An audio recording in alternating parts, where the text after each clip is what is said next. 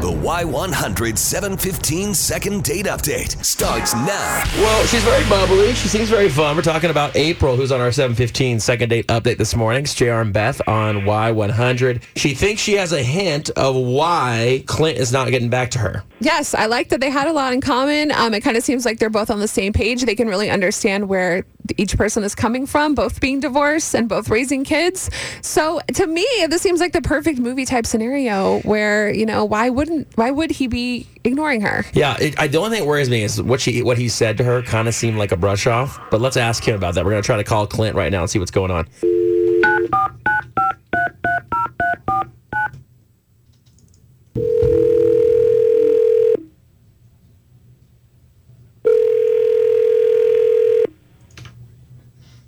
Hello?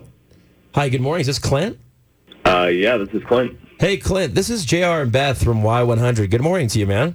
All right, good morning. What's going on? You got to say it very calmly just so they don't freak out, you know what I'm saying? Yes. Just trying to throw it in Hi, there. it's us. Hey, Clint, if you had a couple minutes, man, we'd love to talk to you. We're doing something called a 715 second date update, and we talk to people about dates they went on, and we want to talk to you actually about a date you went on and a woman that you recently met. Yeah, sure.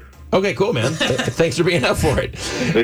We wanted to talk to you about April. She told us that you guys had a great date, and you guys are kind of in similar situations. You're single, and your parents, and you're kind of just, you guys went on a great date. She thought you guys had a great time together, but she feels like you've kind of backed off a little bit and kind of said things like, I'm going to focus on my kids a little more. I'm a little bit busy right now. She thinks there's more to the story than that. Is there? I mean, is there a reason that you're not getting back to her? I don't know. It doesn't seem like we're on the same page with everything, and I don't want to be rude. Sure. So I'm just kind of trying to distance myself because I don't think it's.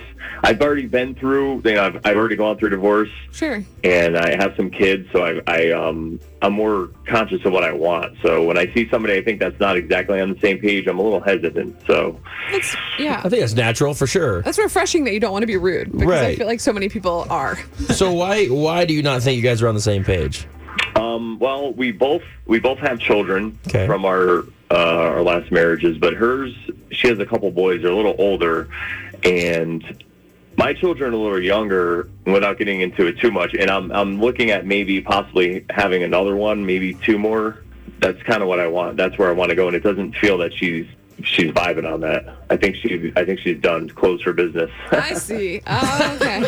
Yeah. She's like, I'm not raising any more kids. I've raised the ones I've got. We're out of here. Okay. Well, I mean, that makes sense. Great. Yeah.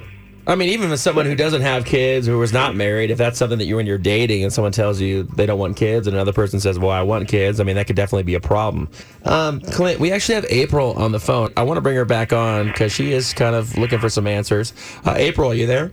Yes, I'm here. Hi, Clint. Hey, what's up, April? What's going on? Yeah, so, I mean, I really enjoyed our date, our time together, and I wish you just would have, came out and just told me how you felt. I just didn't want to be rude, and I understand people have their own ways that they look at things, their own feelings, and I don't want to seem like I'm trying to change your mind, so it seemed like you're pretty set in that. I guess I could have explained it, but... Yeah, I mean... I like his laugh. I would love to talk to you more about it. I mean, I think you're a really great guy, and we got along really great, and I think that we can consider, in the future, something. I mean, this is the first date. This is the first date. I mean, Clint, let me ask you this. I mean, you guys both sound very mature, and you guys aren't upset at each other. What about going on another date, like April's saying, and maybe just talking it out a little bit and feeling each other out, and at the very least, you guys come to an agreement and you have a good meal together? I would be open to that. April seems very open-minded, so I would definitely go on a second date with her. You won. I think it's great.